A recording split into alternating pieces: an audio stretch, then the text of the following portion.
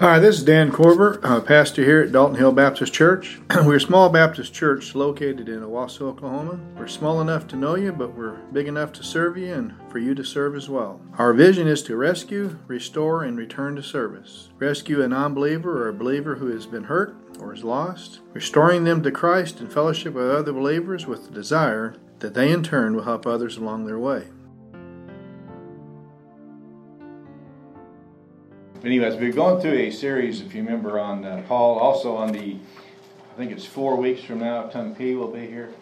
And we went ahead and gave him Sunday school and the church service. So he'll have it. He can answer a lot of the questions. Immediately after church, he's supposed to leave. He has to be in South Tulsa to be at a mission conference deal to speak at. So not that he's being rude, but I've got to wheel him out of here and drive him down there. So anyway, Bud right now and Nancy and Keith are in India presently speaking. Those people, if you have noticed, India has now been changed to a restricted nation because of the persecution that's now taking place against Christians in India. So it's quite a risk for them to come down for that training. So anyway, we've been going through our series on Paul, and we're on part 12. Getting close to the end. Some of you are praising the Lord, right? At least it won't be like Donald Ray Barnhouse. He spoke on the book of Romans for over 15 years. So. Today I'd like first to think about having a tough hide and a tender heart. How many of you find that you need that? Anybody? When you're dealing with criticism?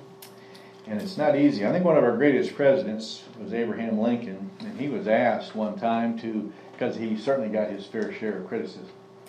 And he was asked how he handled criticism. And basically, in a paraphrase, he said, I do the very best I can with the means that I have, and do all I can, and leave the results. If the results aren't good enough, 10,000 angels couldn't save me. And I think that's for a lot of us. We just do the best that we can with the power of the Holy Spirit. Let's think about the opposition. Paul certainly had opposition. And so I think about some different things when we look at it. First of all, promised opposition. You remember in John 16 and verse 33, the last verse of the book of John, you remember Jesus said that he has come to overcome the world and has given us peace. But you remember he said, but in the world you will have what? Tribulation. If you remember in Acts chapter 9 verse 16, when Ananias was going to Paul, and Ananias was questioning whether he should. And remember, God, the Holy Spirit, told Ananias, he's a promised instrument of mine, and he will suffer many things for my name's sake. Now, how'd you like to be promised before you ever came to know a Christian, you're going to suffer greatly? How many of you are ready to sign up? But you look in the book of James, you're promised tribulation. You look in 1 Peter, you're promised tribulation. And so I think it's important for us to recognize that we are going to... Did Paul experience any? You think about it in 2 Corinthians chapter 11, 23 to 26, you remember the shipwrecks, which we weren't even told about all of them, other than he had 3, but we weren't even told about all of them. You think about how many times was he given the 39 lashes by the Jews? How many times was he beaten with rods, which was the Roman punishment? He had 5 of one, 3 of the other. Often people would die because of it. How can you imagine going through that many times? As well as being beaten up by robbers and lost at sea and everything else. So you think about it, he had plenty of them. But I think it's interesting in 1 Corinthians, we're going to be in the book of Acts, but in 1 Corinthians 16 and verse 9, Paul said, the ministry, the doors are wide open, but there is much adversity. What would you and I focus on? Adversity. So seriously, are we going to focus on the opportunity of ministry, or are we going to focus on the opposition? And I think it's very, very important for us to really contemplate that opportunity and opposition often go hand in hand. You rarely will have one without the other. And so, you think about it, Thomas Edison invented the light bulb, right? Or actually developed it. How many times is it estimated that he tried and failed? I've heard as many as 10,000. You know what his answer was every time? I just found another way that didn't work. Well, that's amazing. So think about it. Here we have this. There's going to be promise. So I think what we can ask is, what's my attitude and actions with criticism? Is it an opportunity or we quit? I think a lot of times people quit. They get opposition and they quit. What's the perspective of Paul and other heroes of faith? We've looked at these before because it really helps us. In order for you to understand how Paul gets through criticism, understand his perspective. You remember when Paul, and we saw it a couple of weeks ago in Galatians 1 and verse 10, Paul said, if I was trying to please men, what? I would not be a bondservant of Jesus Christ. So the perspective is, I'm trying to please God, I'm not trying to please men. And I think it's critical for us to come to that. Second one you have, you think about it, where was Paul's eyes on? You remember in Hebrews 12 and verse 2, remember the heroes of faith are all in chapter 11? Get to chapter 12, he said these are such great a cloud of witnesses. And remember it tells you who, in verse 1, remember they've rejected the entanglements, they have rejected disbelief, they're running the race. And then verse 2 it says they're fixing their eyes on what? Jesus. Okay, fixing their eyes on Jesus. Where are most of our eyes placed during criticism and difficulty? Seriously. Ourselves. On ourselves, on the opposition, on the problems, while we can't do things, or whatever. And I think it's important. Moses, I can't do it. Gideon, I can't do it, because their eyes were on themselves. So you have the perspective of Paul, he pleasing God and not man. He also had a placing our eyes on Christ and not on his circumstances and so on. Also in the Hebrews 12, you remember to get to 25 and 26 talking about Moses? Same thing was true of Paul when it said that he forgot about, didn't pursue the riches of this world, but pursued the riches that were in heaven, the eternal reward. Did Moses give up any riches? Yes. I mean, you think about the riches that he gave up because he had the perspective of the eternal reward. And so I think when we look at it, it really makes a difference when we look at Paul, his perspective. He had pleased God, not man. He fixed his eyes on Jesus and he fixed his eyes on eternity, his perspective. And I think it's interesting where our eyes are fixed on. Most of us, our eyes are fixed on the one negative thing or whatever might have happened that day. I found this from Swindoll when he was quoted his good friend David Roper, and I think I changed a few words, but on criticism. See if you would agree with this. Criticism often comes when you least need it. How many times does it come when you're exhausted? Criticism usually comes when you least deserve it. Okay? I think a lot of times that's very true too. The third one, criticism normally comes from people who are least qualified to give it.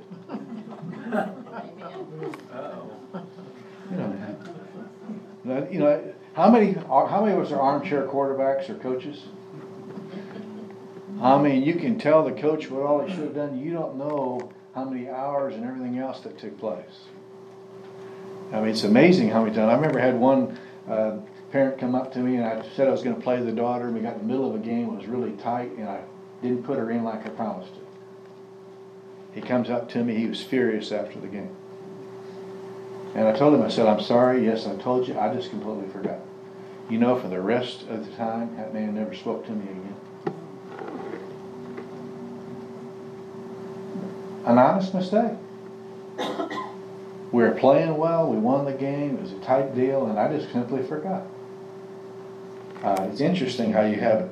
I think another one, that's why in Proverbs 27:7 says, faithful are the wounds of what? A friend. A friend. Because the friend what? They know you and the honest truth coming forth and so on. So often criticism comes and people don't know half of what's going on. And that's part of why when we look at all the stuff going on around the world or anything else, we're not privy to so much information that's out there. We have to be very critical, or very careful with our criticism. We don't know all the truth. The last one they mentioned that of these four, you remember, is when you least need it, you least deserve it, from least qualified. Criticism frequently comes in the form when it's least helpful. When you give criticism, is it there to help or is it just there to cut you up? And I think it's interesting, remember in Proverbs 27:17, iron does what? Sharpens iron, so it's there for benefit. Same thing in Ephesians 4 and verse 29, remember it said, let no unwholesome word proceed out of your mouth, but what? One that edifies and gives grace to the hearer. Colossians 4, same thing. So when we give criticism, do we really know the situation, and is it to help? At the right place, right time, so on. So often we're giving criticism in the wrong place, the wrong way, and so on. So think about it, pattern of criticism and so on. Let's go ahead and look at Paul then. Look over in Proverbs 24. Let's see how well he does here. Been going through this, and if you remember, he's been arrested, falsely accused, and so now he's Acts 24, starting in verse 1. He was just testing you. Acts 24. We're paying attention. There you go. Pattern set forth by Paul when dealing with critics. The first part in verse 1 to verse 9 is what I call priming the pump. You ever seen lawyers and attorneys and stuff priming the pump? Let's look at it, starting in verse 1 to 9. Now, after 5 days, the high priest Ananias came down with some of the elders with a certain attorney named Tertullus, and they brought charges to the governor against Paul. And after Paul had been summoned, Tertullus began accusing him, saying to the governor, remember, who's the governor? Anybody remember? Felix. Okay? Felix takes over from Pilate in 52. Now, to get a little bit of background, Felix, his brother was a freedman who was a friend of Claudius the emperor. And so Felix got this job because of his brother. In fact, when people write about him, they say he has the power of a king and the mentality of a slave. Oh, no. He was brutal. He's the one that went in earlier and had the ex-high priest Jonathan killed in the temple, which resulted in a lot of political murders and so on. A great deal of unrest. That's the background. Now notice what Tertullus has to say. Since we have through you attained much peace, since by your providence reforms are being carried out for this nation, we acknowledge this in every way, in everything and every way. Most excellent Felix, we're all thankful. And all of us want to do what? But I may not weary you anymore. I beg you to grant us by your kindness a brief hearing. You stop and you think about it. He's kind of doing a little flattery, isn't he? Everything he's saying is, and how often does flattery work with people? Notice now you have false accusations, starting, you notice in verse 5. For we have found this man a real pest, a fellow who stirs up dissensions among all the Jews throughout the world, a ringleader of the sect of the Nazarenes. He even tried to desecrate the temple, and then we arrested him, and we wanted to judge him according to our laws, but Lysias, the governor, came along and with much violence took him out of our hands. Any of that happen? No. So here you butter him all up, and then you give all these false accusations, and then keep reading. Order his accusers come before you. By examining yourselves concerning all these matters, you'll be able to ascertain the things of which we accuse him. And the Jews also joined in the attack, asserting these things were so. So what does the majority say? So you're up here, and they just buttered you up, all these nice words, and then give all these false accusations, and the majority of the people are saying what? And now remember, here you are, and you're new on the scene, and are you wanting to try to please or appease these people who are very disruptive, causing a lot of problems? Now, how would you feel if you're Paul about right now? How would you respond? I think it's interesting, you look at it. Do I desire the truth, the whole truth, and nothing but the truth? Isn't that what we're supposed to be saying in court? Do I follow the majority? How many of us are influenced by flattery? Those are all things. Notice what Paul does. pleading his case. Notice in verse 10. And when the governor had nodded for him to speak, Paul responding, knowing that for many years you have been a judge of this nation, I cheerfully make my defense. What's his attitude? How many of us would say that? How many would have said this is a kangaroo court? Seriously, I'm thinking about it. Here's his critics. He doesn't say the truth about the person over him who's judging him. What good would that do? We go on and look a little more. See, he has this personal attitude. He didn't respond emotionally or get caught up. How many times when you and I get attacked personally do we respond the same way? Paul's just got personally attacked with false statements. He doesn't respond that way. Notice also the plain facts starting in 11. Since you can take note of the fact that no more than 12 days ago I went up to Jerusalem to worship, neither in the temple nor in the synagogues nor in the city itself did they find me carrying on discussion of anyone with anyone or causing a riot. Nor can I prove to you the charges of which they now are accusing me. All right? Good attitude. They have no evidence. There is no evidence. I mean, that's amazing to have it. Keep going a little bit further. He just gives the facts. But this I admit to you, according to the way which they call a sect, I do serve God of our fathers, believing everything that is in accordance with the law and with the writing of the prophets. Having hope in God, with these men cherish themselves, that there shall certainly be a resurrection of both the righteous and the wicked. In this view, I also do my best to maintain always a blameless conscience before God and man. He gives them the facts with a clear conscience. The problem is he believes in the resurrection of Jesus Christ and they do not. And he's presenting it. So it's interesting when you look at it, when you have this, given this clear conscience. If you remember, a clear conscience, also Paul, writes in 1 Corinthians chapter 4 and verse 4 and 5. You remember he said, I have a clear conscience, but that's not good enough. Because in verse 5 he said, God will judge the motive. We can have a clear conscience, but it doesn't mean our motive is right or anything else. We can manipulate our conscience. So here you have, he's pleading his case, his personal attitude, he gives his plain facts. Notice it's interesting, he points to the source of the real problem. It's interesting. In verse 18, notice it said, now after years I came bringing alms to my nation and to present offerings. You remember he brought them from the churches of the Gentile churches, bringing it down to the Jewish church. After several years I came and bringing them, in which they found me occupied in the temple, having been purified without any crowd or uproar. For there were certain Jews from Asia who ought to have been present before you to make accusations, if they should have anything against me. Okay, the ones who accused him, where are they? They're not there. They're not there.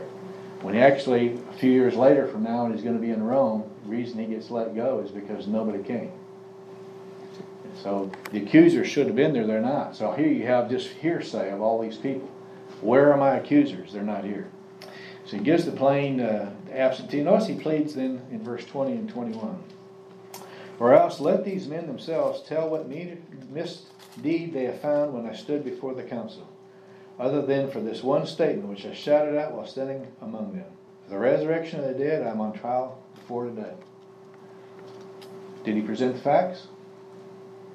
Did he get emotionally charged up? Did he attack them? And what do most of us do? Gentle answer turns away wrath and so on. I think it's important. He simply presents the case, and I think it's interesting.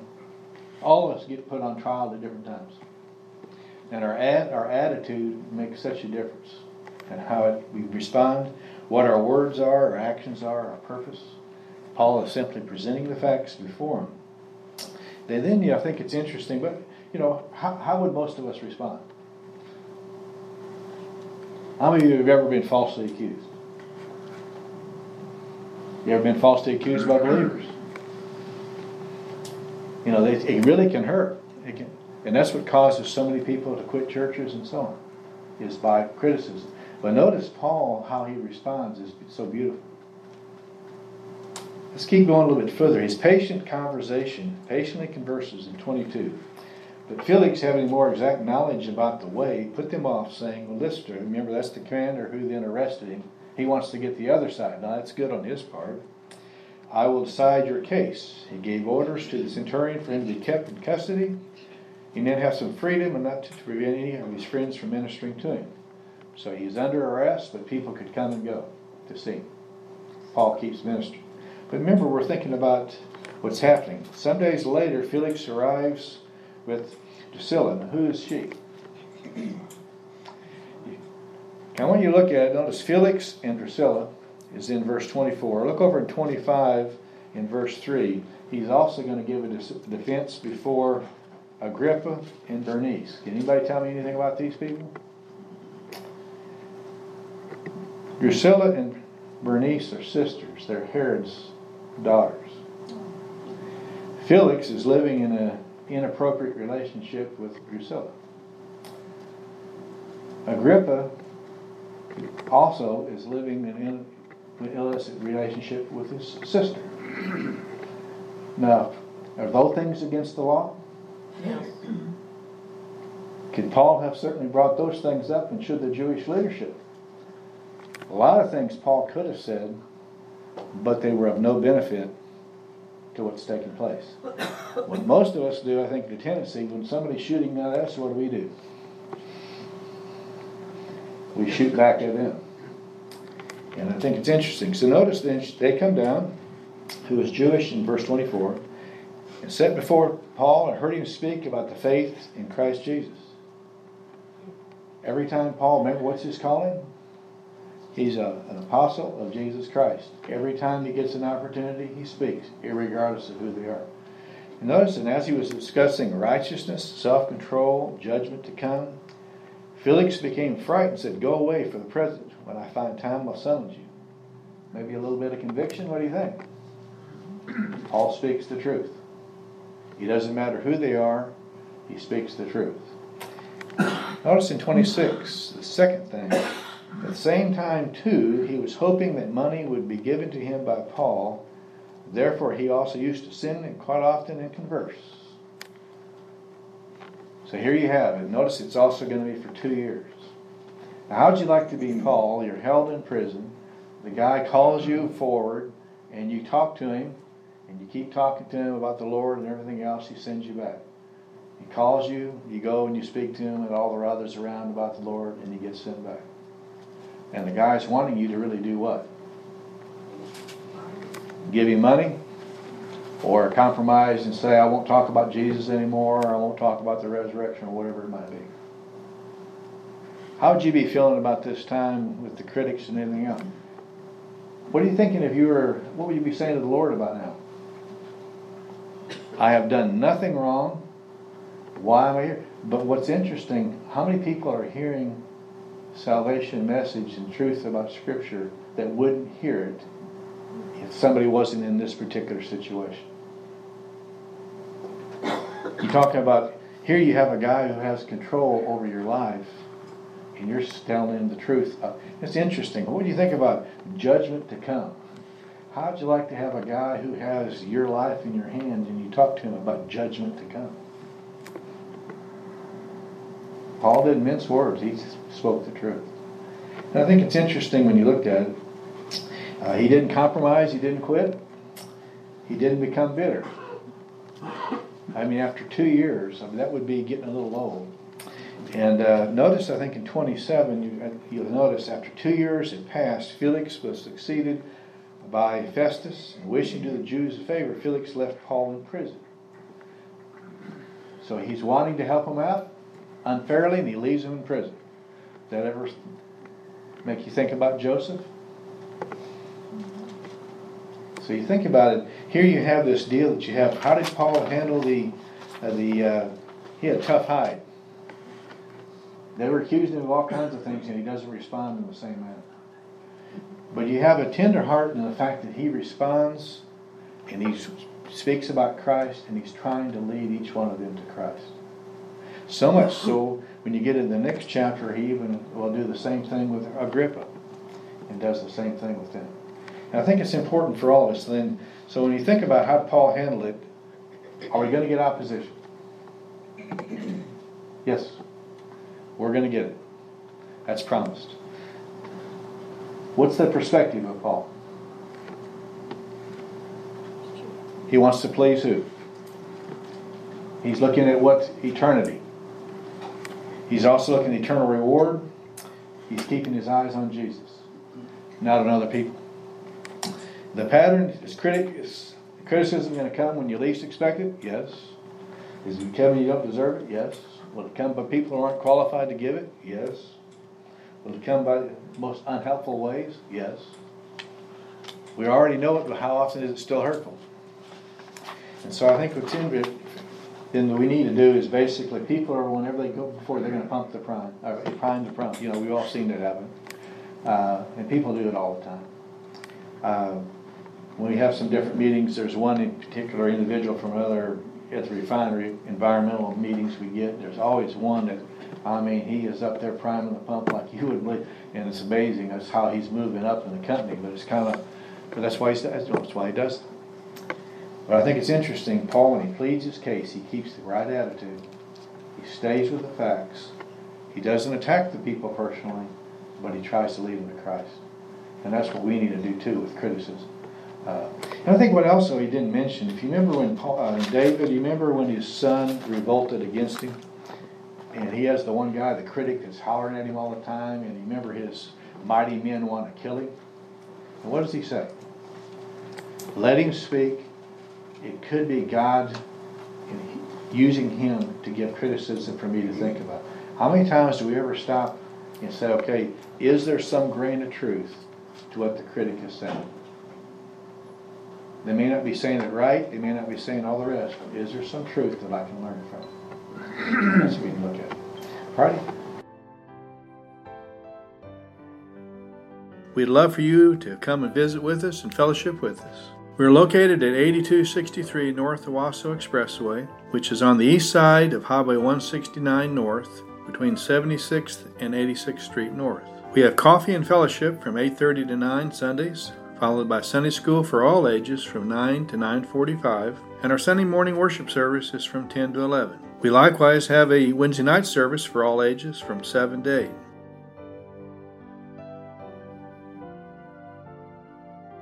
Now may the Lord of peace himself give you peace at all times, and in every way the Lord be with you all the time.